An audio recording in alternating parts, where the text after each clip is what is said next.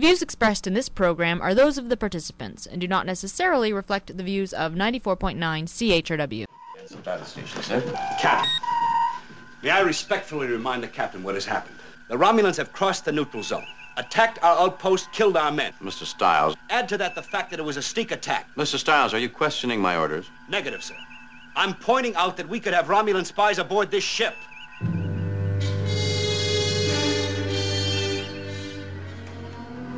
You coming?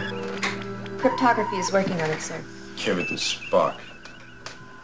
Didn't quite get that, Mr. Stiles. Nothing, sir. Repeat it. I was suggesting that Mr. Spock could probably translate it for you, sir. I assume you're complimenting Mr. Spock on his ability to decode. I'm not sure, sir. Well, here's one thing you can be sure of, mister. Leave any bigotry in your quarters. There's no room for it on the bridge. Do I make myself clear? You do, sir.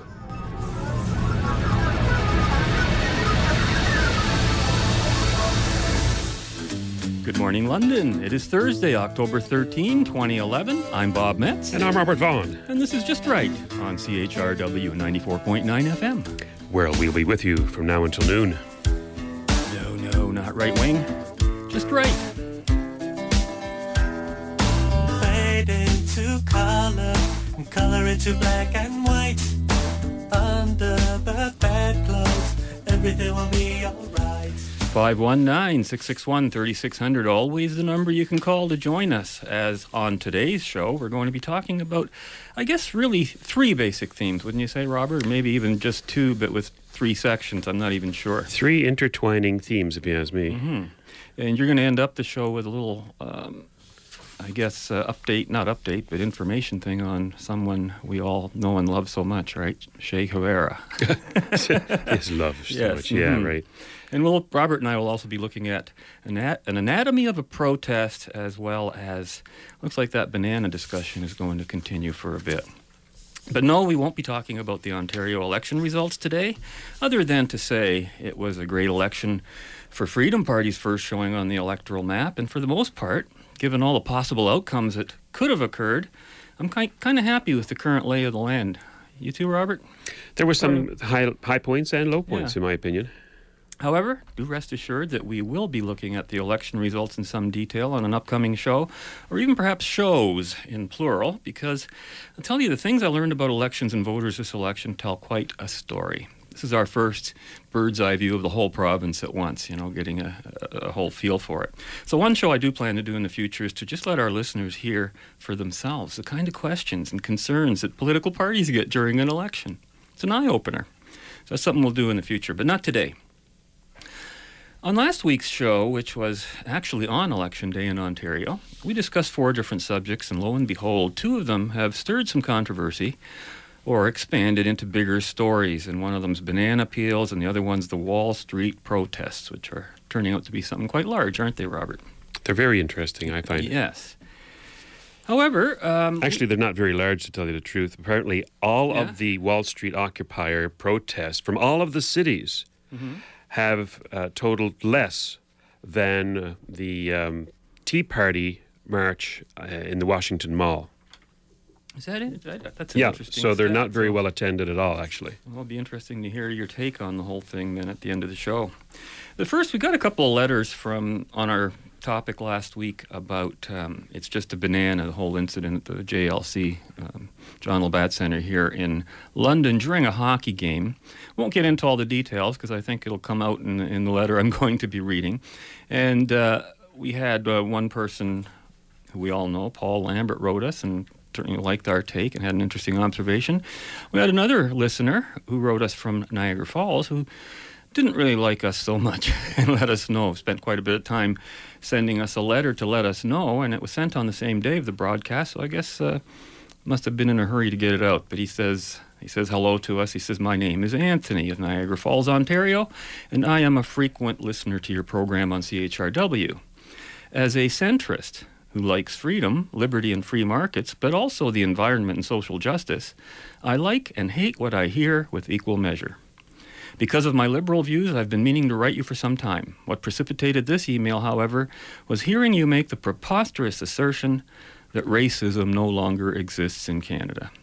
But I'm getting ahead of myself because there are other things I'd like to mention first, he says. To begin with, and at the risk of becoming pedantic, you are not just right, but in fact are right-wing.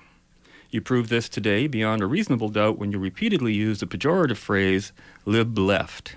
Moreover, the fact that you are against human rights commissions in the well-trod tradition of Stephen Harper makes your right-wing orientation abundantly clear. More disturbing, however, is the free market fundamentalism that you so fervently practice.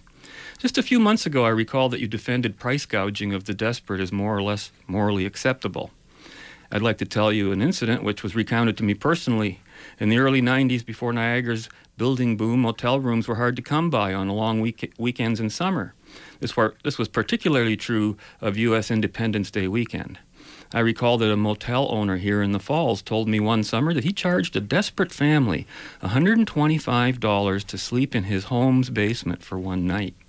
Does that seem moral and ethical to you? Perversely enough, it probably does, because you apparently can't find the racism in a banana tossed at a black player. This leads to my third point about racism. It is alive and doing well in Canada. True, vicious racial slurs shouted at your face are rare these days, but racism has just gone underground.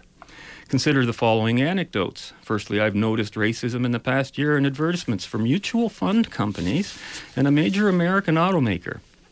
One local advertising company even subtly advertised its willingness to make such commercials. Then consider my longtime friend Pete, a Chinese Canadian. One day last year in Tim Hortons, it took him an unreasonable amount of time to get a tea. I asked him why it was taking so long, because I can get a tea in 2 minutes. He confided in me that, being Asian, this type of thing happens to him all the time. This shouldn't surprise you, because in British Columbia, wealthy Chinese are smeared as being connected to the triads. But there's more. Yeah, there's more, Robert, really. I recall that when I worked at an auto plant only 5 years ago, the jokes going around were the most vile jokes imaginable. And then he tells us a couple of jokes that use the N-word, which I will not repeat. And he says, Mr. Metz, your assertion that racism no longer exists in Canada is simply ridiculous and delusional. Yes, I've got over the numerous times that I've been called a wop, but not every ethnic group gets treated as well as Italians. The comedian Russell Peters has said that to this day, he can't eat parsley because it tastes too much like the grass that he was forced to eat when being bullied at school. You know, I don't think that minorities need to get over it. I think that hard right-wingers such as yourself need to get your head out of the sand and wake up to reality. Finally, before I go, just let me say that sometimes you people who hate the human rights commissions bring its wrath upon yourselves. Maclean's magazine published a vicious polemic against Muslims, then wouldn't even let them rebut the article. You libertarians deserve your horrible fate at the hands of the HRC. Regards, Tony, Niagara Falls. Oh, thank you for the letter, Tony. It's great to have a loyal listener, but unfortunately I don't think that you've been listening all that well to our show. Well, apparently, maybe he hasn't heard all our shows on racism and the issues we've done in the past. Or to call us right-wing and libertarian. Well, my God, we've destroyed both of those philosophies on this show. Many times. But, you know, I'm not going to try to even defend that part of the situation. But, you know, Tony, just as I advised someone named Mike last week to get over it, I'm going to say the same thing to you. I know you don't want to hear that. And it's obvious in your letter, and by get over it, I mean the first thing you got to get over is your anger. My goodness, you're kind of angry here. And, you know, you think people deserve something, their horrible fate. Well, we'll talk about that in a sec. But, you know, and the second thing you've got to get over is all these prejudices and a refusal to accept that maybe, just maybe, the world is not as racist a place as you apparently would like to believe it is. And thirdly, you have to accept the facts as they're given, not try to change them or bring irrelevancies in so that you can continue to make this sad point you're trying to make. And you might not know it, but Robert and I would see you as a victim of the victim culture. And you know, you're as liberal read as any person who's ever written to us sometime. I don't know that I would call you a centrist in any way. I think, you know, your letter, in fact, practically illustrates our point that we made last week. If you have to dig back 5 years to think of a racial joke, whether it's offensive or in poor taste or racist, you know, I'm not in a position to say, and I don't care. I mean, if you have to resort to anecdotes about a cup of tea being served slowly to a Chinese person at Tim Hortons, like on the other coast. You know what I mean? Not exactly the major issues on which we're going to be talking about racism in this country. I mean, how far are you willing to stretch this truth to sell the lie? You say that racism has gone underground. Well, no, it hasn't gone underground. It hasn't disappeared. It's gone into where it belongs, in the private confines of a person's home. You keep your bigotry in your quarters, just like Captain Kirk said, and that's as far as it should go. The state has no business coming into your quarters because you're a bigot. They do have a bit of an interest messing with you if you're being a bigot in public and in certain places where it's just not appropriate. But again, Tony you began your letter by misrepresenting yourself as a centrist who, quote, likes freedom, liberty, and free markets. But then right after insulting the name of our show, you begin your objections to Just Right on the grounds of the free market fundamentalism we so fervently practice. And yet that's the part you said you liked. And, all of a sudden he doesn't like it. So he likes the result of free markets, but I think maybe what he hates is the principles on which free markets operate. Wanting your cake and having it too. And so that's why I say again, you seem to be lib-left all the way. It's not a centrist position you're taking. And wishing a horrible fate upon us before a human wrong commission is an incredibly mean-spirited and misguided thing to wish. And if listening to this show is turning you into the Dr. Hyde of centrism, well, maybe you should stop listening. Here's a fact, the horrible fate that all of the so-called libertarians and right-wingers had in front of the Human Rights Commissions, the ones we talked about, is called victory. That was a horrible fate. They all won before the Human Rights Commission, which means that even by the Human Rights Commission's own warped way of thinking, they had no case against their targets. How can you interpret it otherwise? Which meant that in each case, these people were innocently brought before a public tribunal for a state judgment of their opinions. I mean, how evil is that? Very evil. I mean, Tony, listen to this. Is this the world you want to live in? And, we talked last week about Elijah Eliaf, the case that I discussed and I represented. I'm not a lawyer, by the way, but we won the case in front of a Human Rights Commission. And it wasn't about a right-winger or a libertarian. Mr. Eliaf wouldn't even know what those words meant. Nor did he have a political bone in his body, for heaven's sakes. His mistake was in treating an identifiable minority, and by identifiable we mean under Canadian law, because they pick and choose. The majority of Asians the majority of tenants in his building were Asians, and he was doing for them the very things you suggest that business people and service providers should do for the so-called desperate. He was letting tenants into his buildings without first and last month rent. He was allowing some of the Asians' families to double and triple up apartments without paying extra rent. And on it went. And you know something, Tony, when you do favors for people, you know what happens? You get charged by the authorities. You can't do it. And sure enough, that was a huge part of the whole controversy with Mr. Eliaf.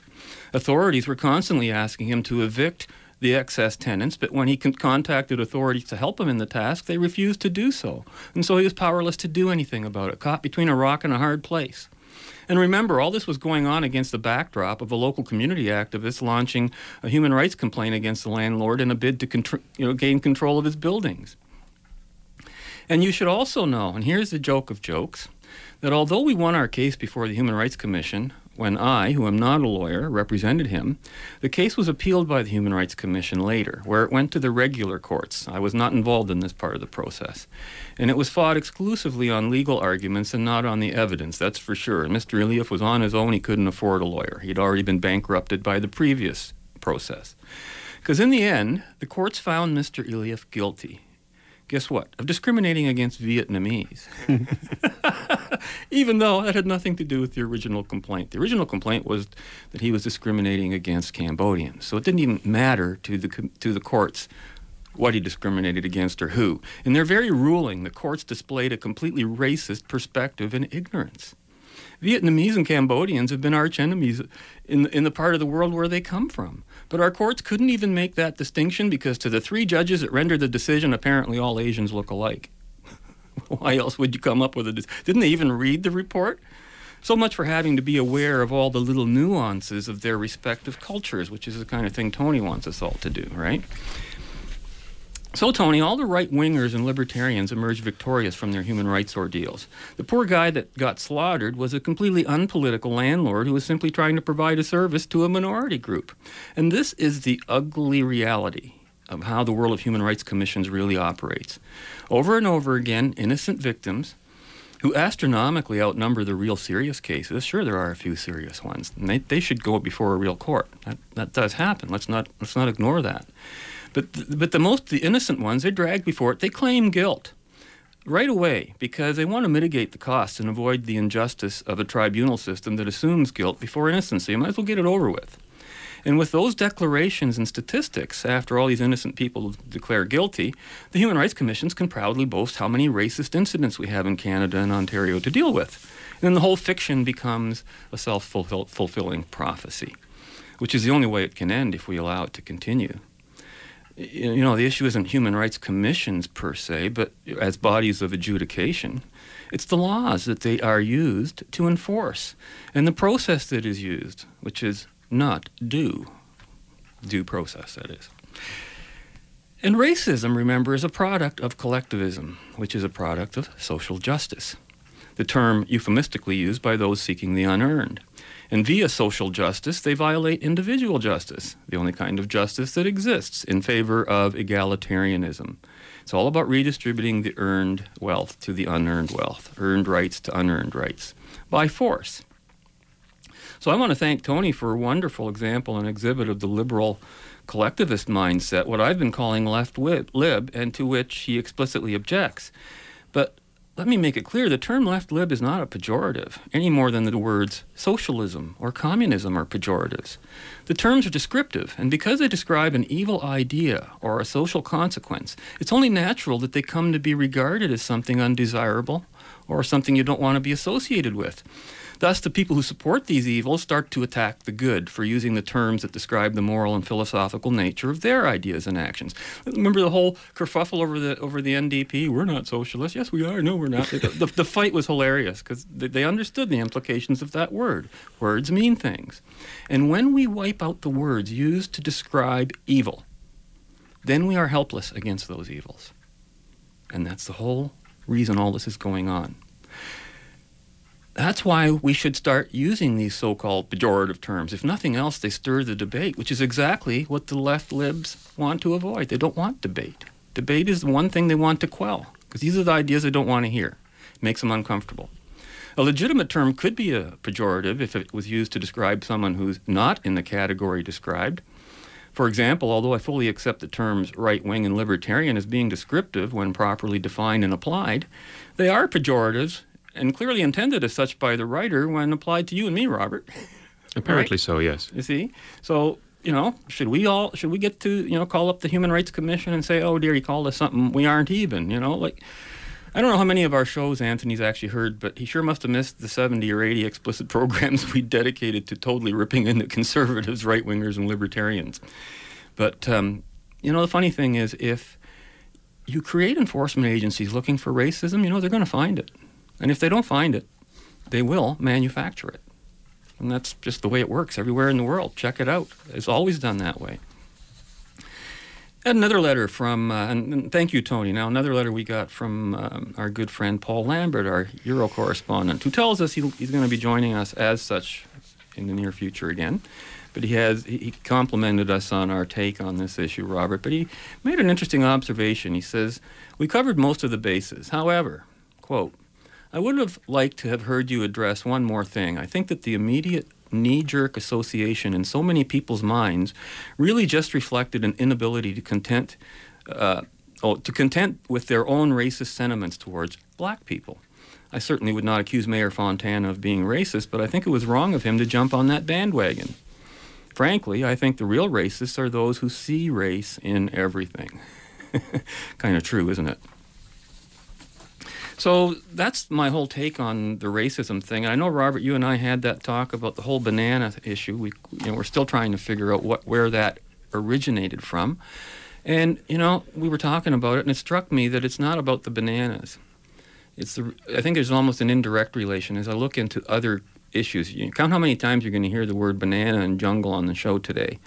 You have banana republics. You have, I don't know what the association is. I don't know if if the banana is related to a jungle, because anybody coming from a jungle apparently is supposed to be, I guess, primitive compared to the rest of us. I don't know. Mr. Iliev got in trouble for that too. He used the word jungle in one of his statements talking about where the Cambodians and Asians came from, and he got in trouble over that word.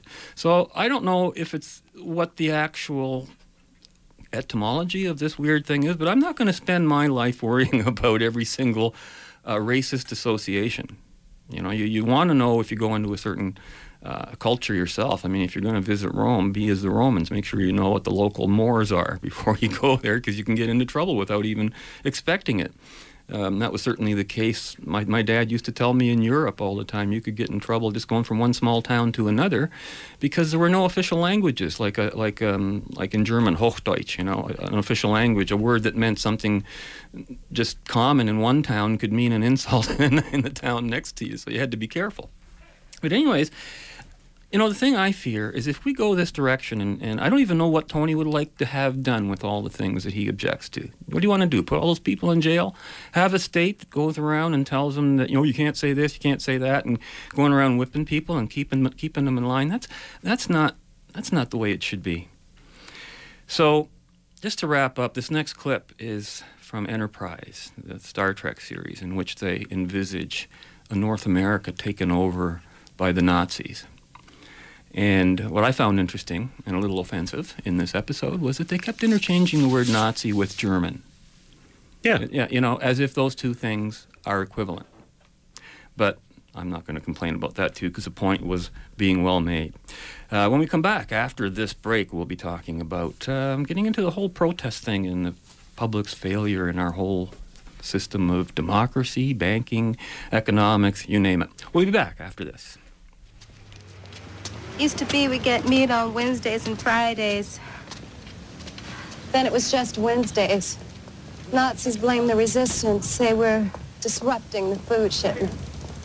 Makes the Germans look like heroes. Yeah. Fighting to feed the people. Siehst du das? Look. No eye contact.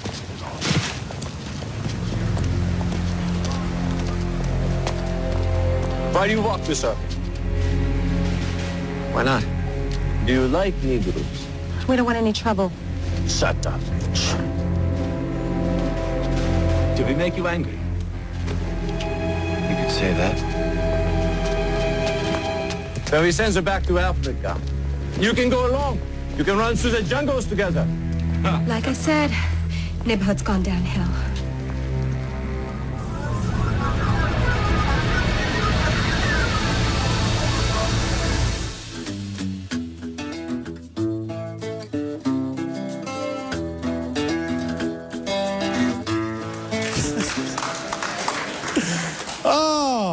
Show business, which means that I'm better than you.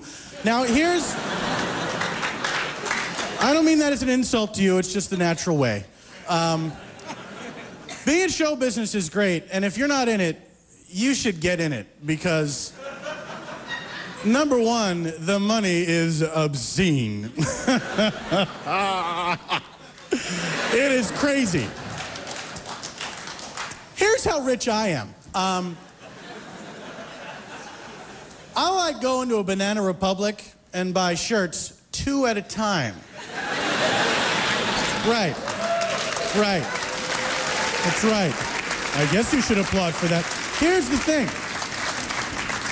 People, you're probably saying to me, but Paul, those shirts cost a lot of money. Yes, they do.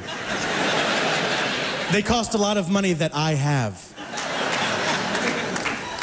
Maybe I'll be walking out and I'll see they have windbreakers by the door, a rack of windbreakers. And I'll say, you know what, throw a windbreaker in the bag. And the saleswoman may say, but sir, don't you want to try it on? Try it on. Why? If it doesn't fit, I'll throw it away. Sometimes I'll eat money just to do it, just to see how it feels. It feels good, it feels powerful. Also, sometimes I eat a tin can or two because I'm part goat. Talk about flaunting your wealth, eh, Robert? You think you think he's in the top 1% that everybody's talking about? Top 1% of the loony bin, maybe. Yeah, maybe. But I always eating find, money. Yeah, his stuff's funny. He really takes a point to its extreme. Here is a problem. I think this leads up to your section on the whole protest issue, Robert. And it's written by apparently a liberal person from the Conference Board of Canada. Her name is Armin Yalnizyan.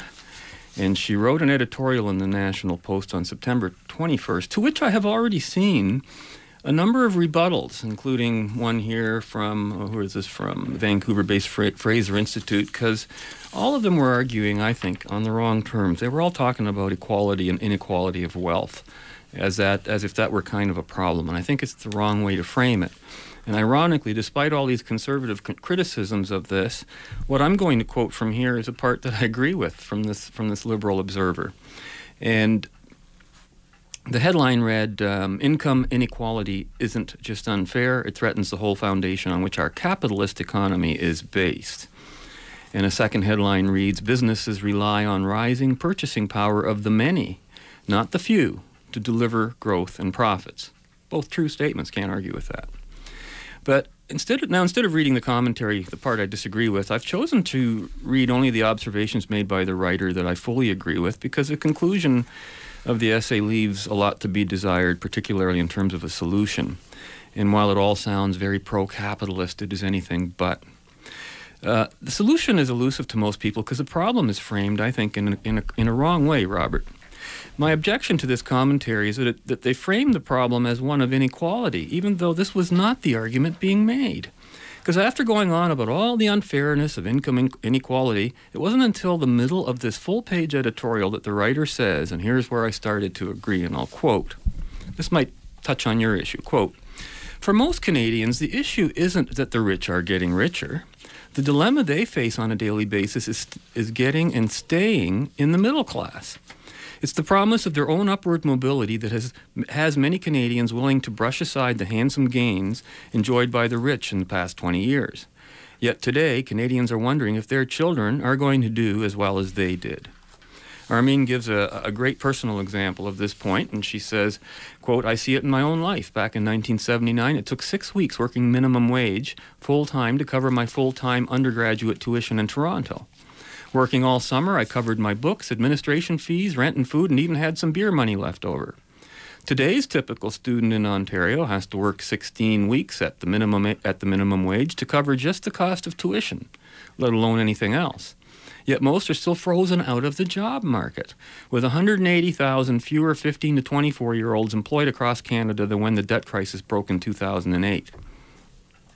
And then after citing other examples from housing to interest and mortgage rates, she continues, quote, "The story is the same in most large cities across this land, the places where most young Canadians live. The latest generation of Canadian families has to put way more time into the labor market than their predecessors to avoid losing economic ground.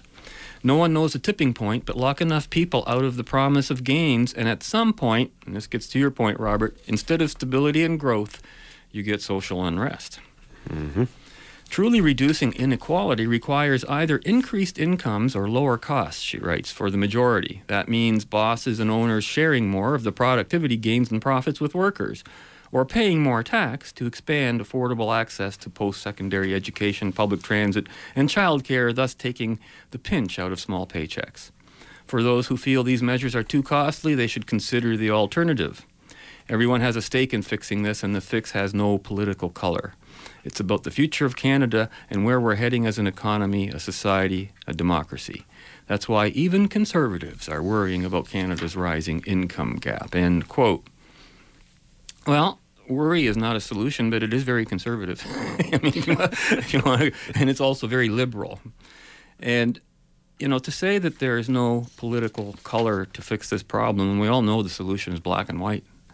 Right? The problem is the solution is not blue, red, orange, or green. And that's where the dilemma is for these people. Same dilemma our voters faced in the last election. They didn't feel they had any choices because the colors they get to choose from are all the colors that are giving them the problems they have today. So you know, what is really meant is that no individual political color has a solution, but that somehow 4 or more political colors who don't have a solution will pool all their non-solutions by combining enough of their negatives and somehow come up with a positive. Think it works that way? It works like that in electricity, doesn't it? Or no, it didn't work that way. Forward together. Where did I hear something like that just recently? Don't know. Have to recall it. But you know, the whole idea of, and then the Conservatives respond. You know, you won't be poor for long. No, you're not. You're not unequal. We're doing better today than we did then, and they cite all sorts of statistics. And I'll tell you, Robert, I don't believe that. Sure, we might be making more dollars, but we don't have more wealth. Not in the same sense, not in each individual family's general income. I mean, everything I see says it's going the other way. Look at this article I just clipped this morning. Retirees rack up debt. You know, this is a myth in Canada that when people retire, you know, they're better off and everything. Apparently, stats are showing desperately, quote, older Canadians are growing their debt loads faster than any other age group and retiring more indebted than ever, according to TD Economics.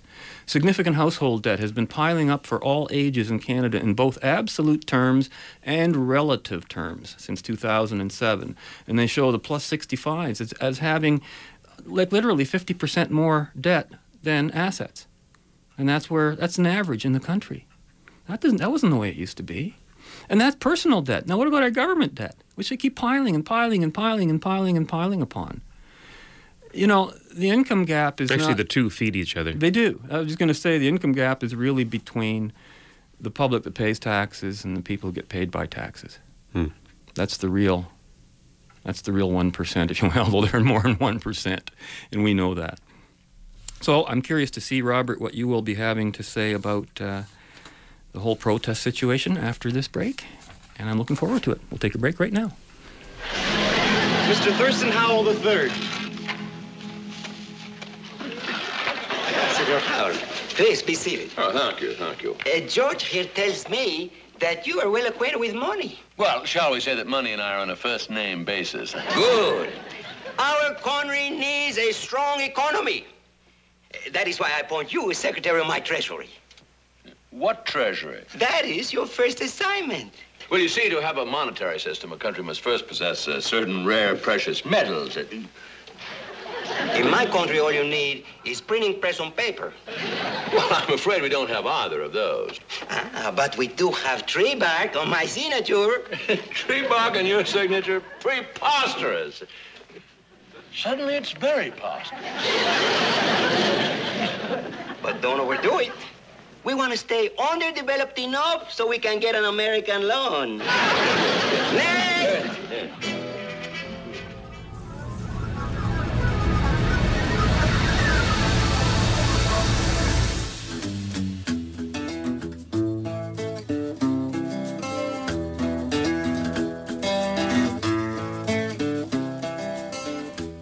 I don't have to tell you things are bad. Everybody knows things are bad. It's a depression. Everybody's out of work or scared of losing their job. The dollar buys a nickel's worth. Banks are going bust. Shopkeepers keep a gun under the counter. Punks are running wild in the street, and there's nobody anywhere who seems to know what to do, and there's no end to it. We know the air is unfit to breathe, and our food is unfit to eat. We sit watching our TVs while some local newscaster tells us that today we had 15 homicides and 63 violent crimes, as if that's the way it's supposed to be. We know things are bad, worse than bad. They're crazy. It's like everything everywhere is going crazy, so we don't go out anymore. We sit in the house, and slowly the world we're living in is getting smaller, and all we say is, please, at least leave us alone in our living rooms. Let me have my toaster and my TV and my steel-belted radios, and I won't say anything. Just leave us alone. Well, I'm not going to leave you alone. I want you to get mad. I don't want you to protest. I don't want you to riot. I don't want you to write to your congressman because I wouldn't know what to tell you to write. I don't know what to do about the depression and the inflation and the Russians and the crime in the street. All I know is that first, you've got to get mad. You've got to say, I'm a human being. Damn it. My life has value. So, I want you to get up now. I want all of you to get up out of your chairs.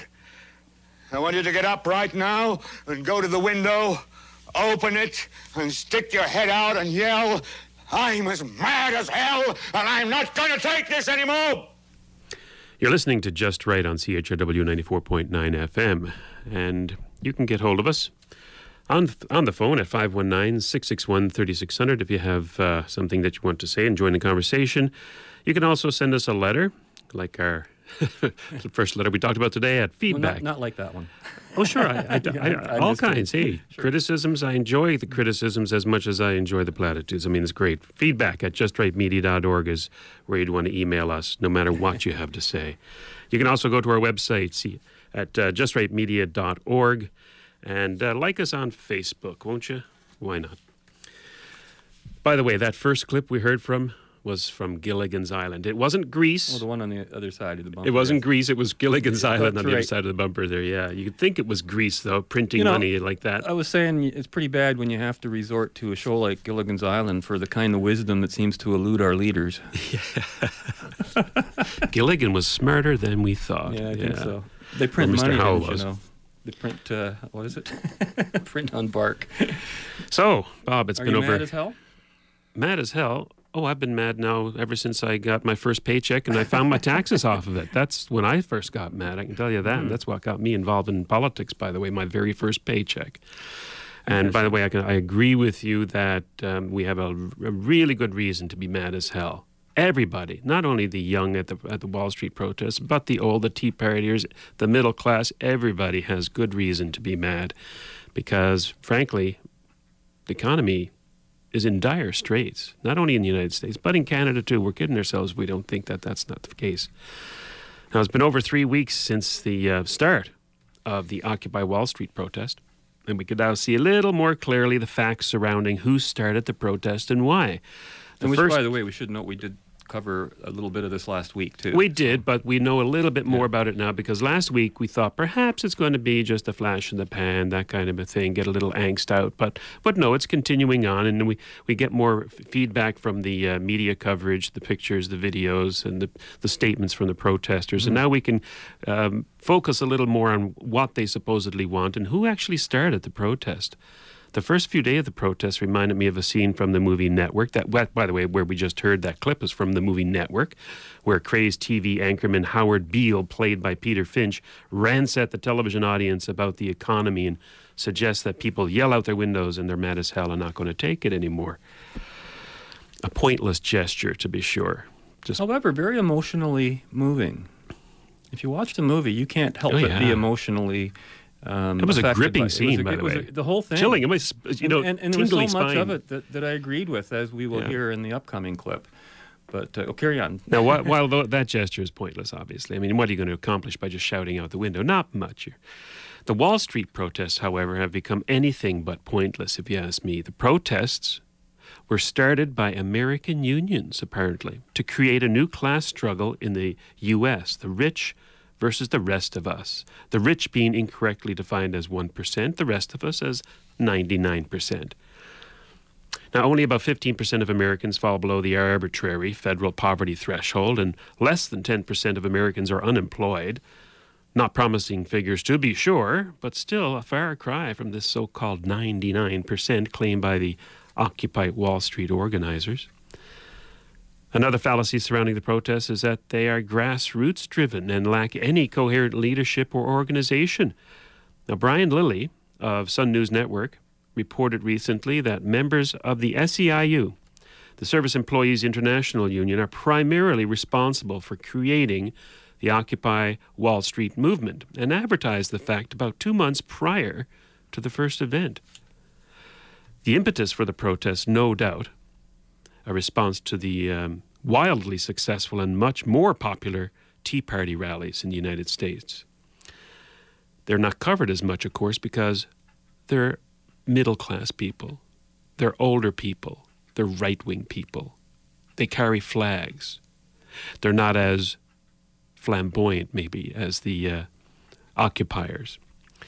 Now, the fact that organized labor is behind the protests should come as no surprise to anyone who have seen the list of demands coming from the protesters. For example, free university education for all, tax the rich, end capitalism, have the government take over the banks, full employment for everybody, a minimum wage of $20 an hour, and a guaranteed annual income for all.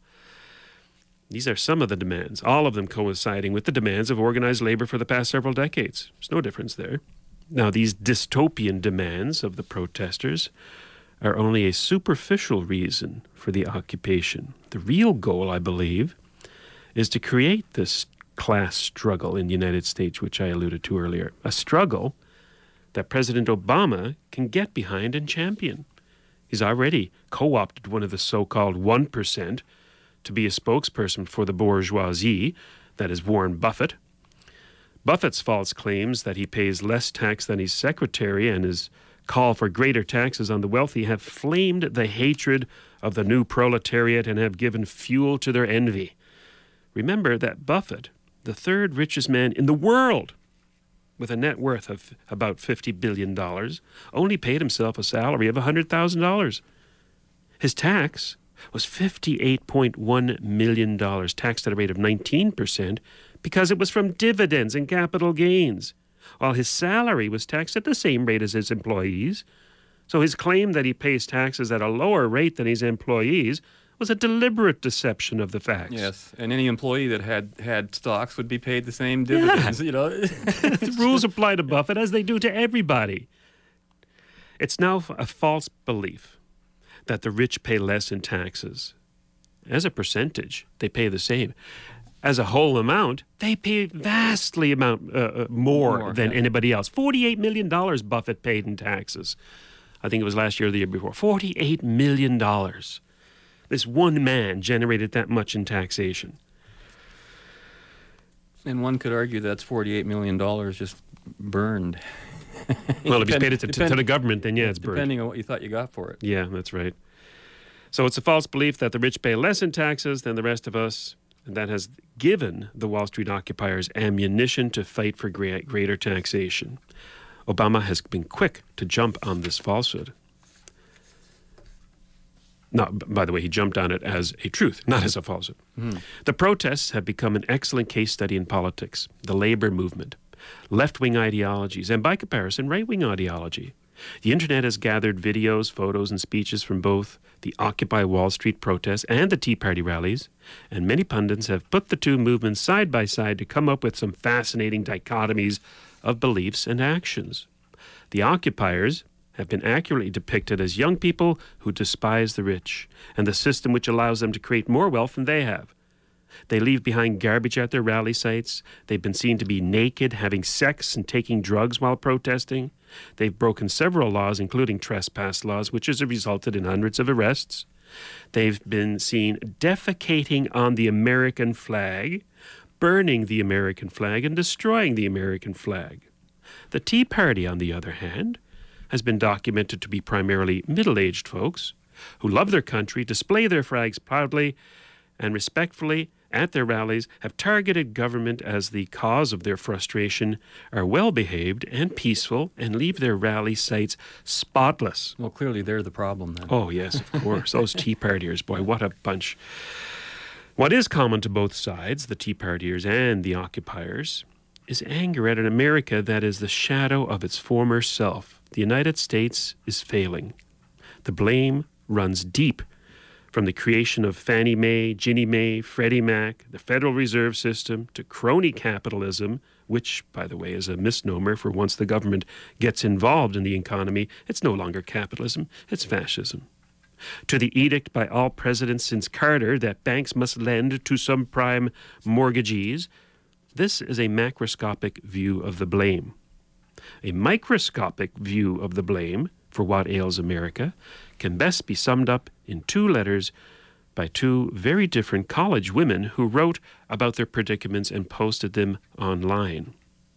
The one letter reads, quote, "I'm a college senior with $40,000 of debt. There are no jobs in my field. My toughest decision now is whether to sell drugs or my body. I am the 99%. Incidentally, she misspelled the word field. Mm-hmm. The other letter reads, quote, "I'm a college senior, about to graduate completely debt-free. I pay for all my living expenses by working 30-plus hours a week, making barely above minimum wage. I choose a moderately priced, in-state public university. I started saving money for school at age 17. I got decent grades in high school and received 2 scholarships which cover 90% of my tuition. I currently have a 3.8 GPA.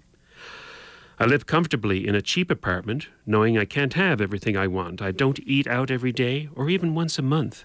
I have no credit card, no car, no iPad, nor smartphone. I'm perfectly okay with that. If I did have debt, I would not blame Wall Street or the government for my own bad decisions. I live below my means to continue saving for the future.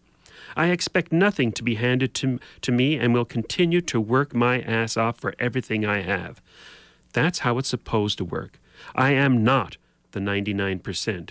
And whether or not you are is your decision, unquote. Now, the difference in these attitudes is striking, and it acts as a perfect demarcation between what is right with America and what is wrong. It comes down to individual choices. The First Lady continues to borrow money she knows she can't repay to remain in a college studying for a career she claims she cannot attain. Whether or not there are no jobs in her field, as she claims, is highly doubtful and belies a little deep-seated self-doubt, I think.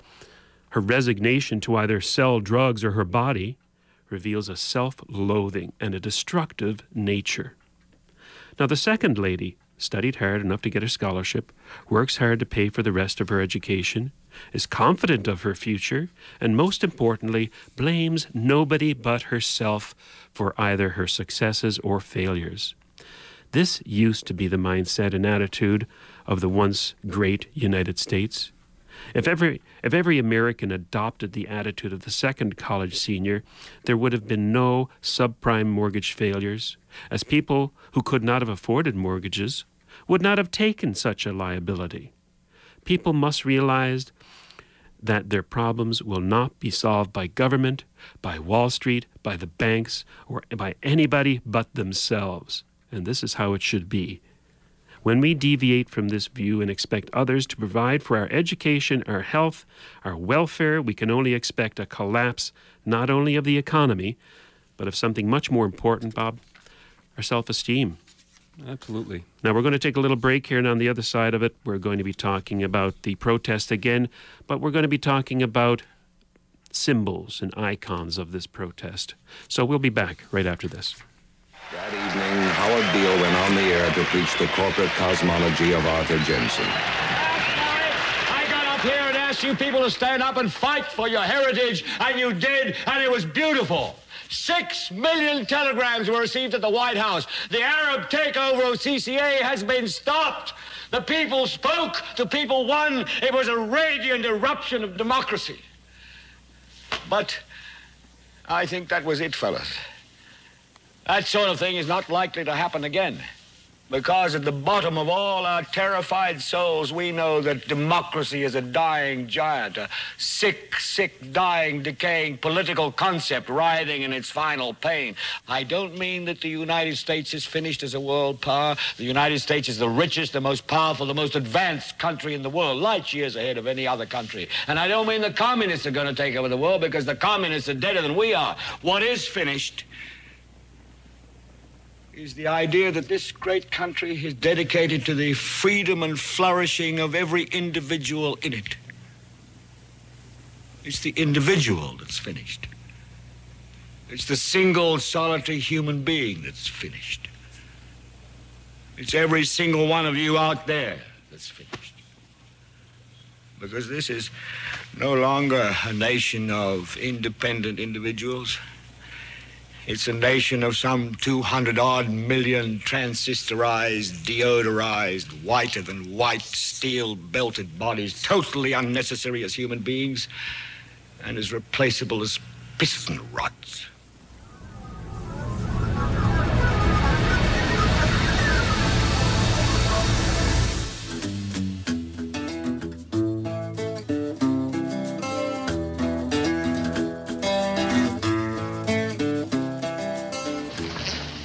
Gentlemen, I am General Esteban Alvarez. Well, why were we kidnapped? You are Captain Lee Crane. Your wallet. I asked a question. You're not kidnapped. You are arrested while attempting to kidnap our beloved Presidente Alejandro Fuentes. Who's gonna believe that? All of my countrymen. Because they're afraid not to. Because you are going to publicly admit your guilt. I'll admit nothing, publicly or privately. You may change your mind. To celebrate the first anniversary of our liberation, I have promised that every hour, one traitor will die. From now until midnight tomorrow. Names are being drawn by lot from the condemned men here. Your 4 names are already included and will remain so until you advise me that you are ready to make the public confession of your guilt. Captain? Gentlemen.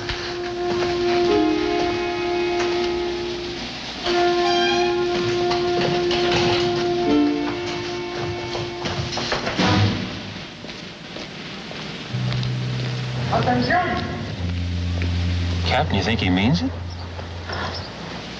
Nah, he's just trying to throw a bluff into us. Yeah, he's just bluffing.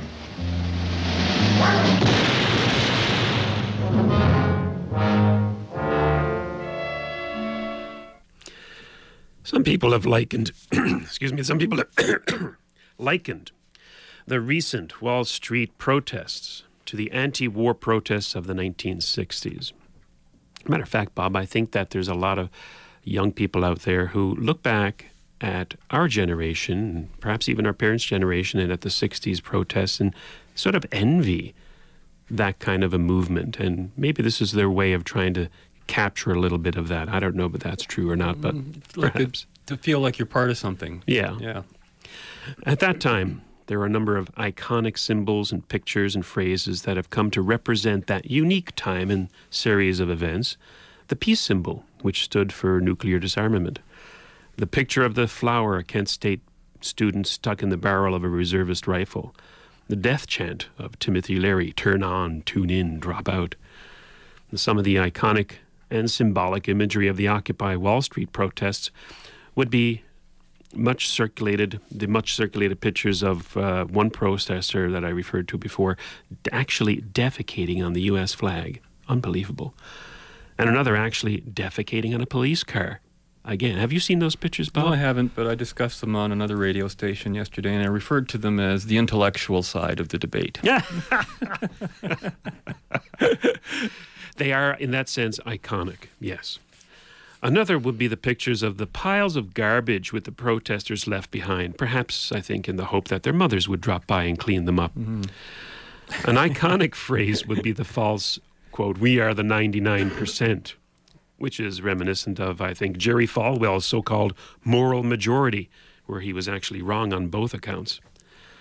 Also iconic of the Wall Street protests and the protesters is the ubiquitous wearing of Che Guevara T-shirts.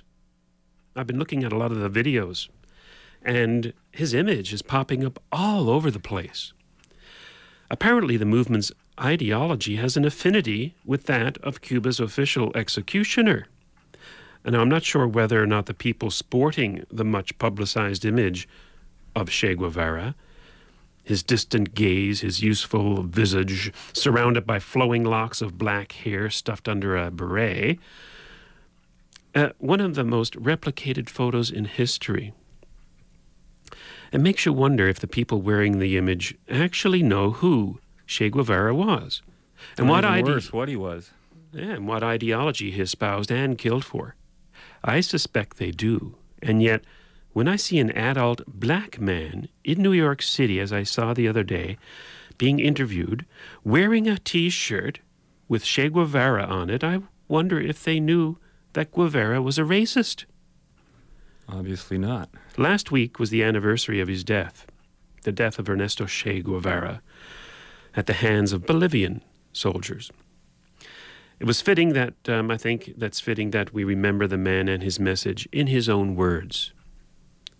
Quote, the blacks, those magnificent examples of the African race who have maintained their racial purity thanks to their lack of an affinity with bathing, have seen their territory invaded by a new kind of slave, the Portuguese.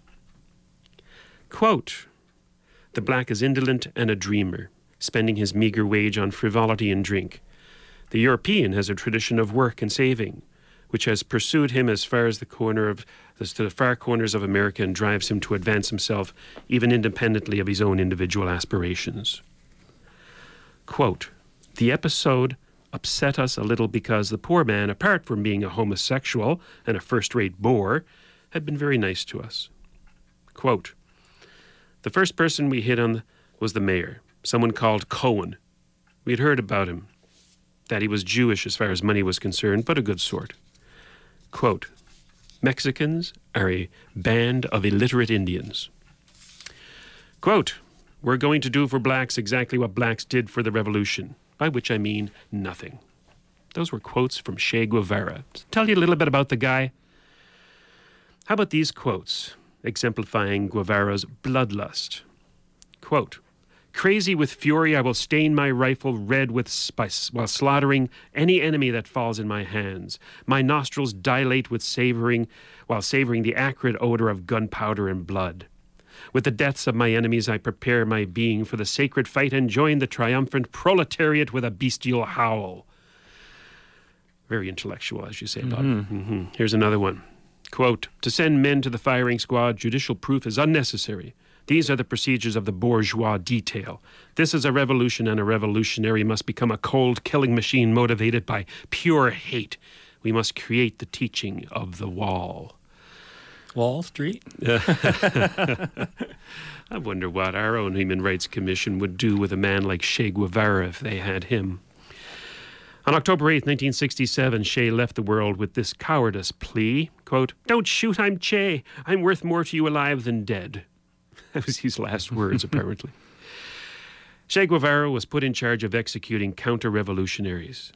People like a man and his twin 15-year-old boys who refused to relinquish their own family farmland to Fidel Castro's gang of thugs. People like a young pregnant woman, or countless thousands, perhaps as many as 2,100 people, murdered at the wall below Che Guevara's office. The firing squads sometimes ran day and night with Che gleefully administering the coup de grace to his victims, a single shot to the head with his pistol. Not content with the revolution in Cuba, the Argentinian Che traveled to the Congo and Bolivia to incite Stalinist revolutions in those countries. He met his just end in Bolivia, executed by a Bolivian soldier. His body was unceremoniously disposed of. So, when next you see some college student or even an adult wearing the face of Che Guevara, you might wonder if they would wear it knowing the true nature of this purely evil man. Racist, homophobe, anti-Semite, communist, murderer. Would they wear the face of Hitler? Or Osama bin Laden or any other evil creature walking around the campuses of universities and their public streets? It may be out of ignorance, Bob, that people display the image of Guevara. On the other hand, it may be that they know full well what they're doing. What do you think? Well, that's kind of a scary question, actually, Robert, whether they know they're full well. I think most of them don't, because most of them don't even know what their own government's doing, let alone what somebody else's government was doing. But they must know something about him to even think he's a hero in any way, shape, or form. You know, revolutionary, that's all they see. That's all they see. Someone who's changed something. And they don't care that it was changed for the worse, infinitely worse. If they had been brought back 40 years to stand and watch Che Guevara work at what he did best, which was to murder people. And that's why they would be sick to their stomachs. That's why you must reject every single politician that comes up to you and says, I'm going to promise you change. Because the change is usually worse than what you had before. And that's probably part of the reason Hudak got nailed, part of the reason that Obama's such a disaster, because he's given them the change. And he is actually creating many of the symptoms to which they're all protesting against, too. I guess that's it for this week. We've got to get out of here because I think we're getting a finger from the other room there. Join us again next week when we'll continue our journey in the right direction. Until then, you know what to do. Be right, stay right. Be right back here. We'll see you then. Fade into color and color into black and white. Under the bedclothes, everything will be alright. What is the name of this place? Well, we haven't had an official ceremony. Howell Hills has been suggested. Oh, who call it that? Well, me. I have another suggestion. I suggest we call it Equarico West. Equarico West? See?